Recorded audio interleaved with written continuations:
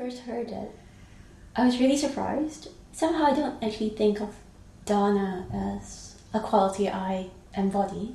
So Dana means generosity, and the Utah bit, it means bonded with. So she who is bonded with generosity. So I don't think of generosity as something, yeah, don't know.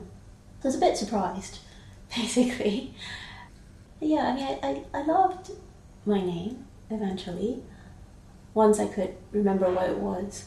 I think my very first connection with it, the word Dana, it made me think of my parents, actually.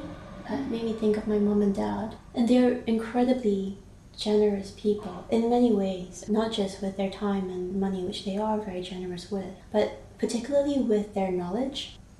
My mother taught A-level chemistry, but she's a kind of old school teacher that doesn't just care about whether you learn chemistry or not. She really seems to care about her students' lives. I think she often tried to teach people about life, not just chemistry, how to be a good person. My dad's very much the same. Yeah. He works in the steel industry. I think he often tries to mentor younger engineers, formally and informally.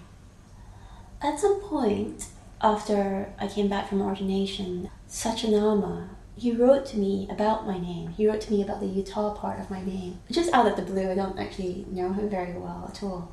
But he said to me how Utah appears in Pingia's Praises.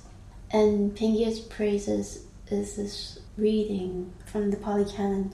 It talks about Pingia being liberated by faith by recollecting the Buddha. And he's never parted from the Buddha day or night. He spends his day revering him and his nights revering him. And I really connect with that, recollecting the Buddha, that sort of longing, that yearning.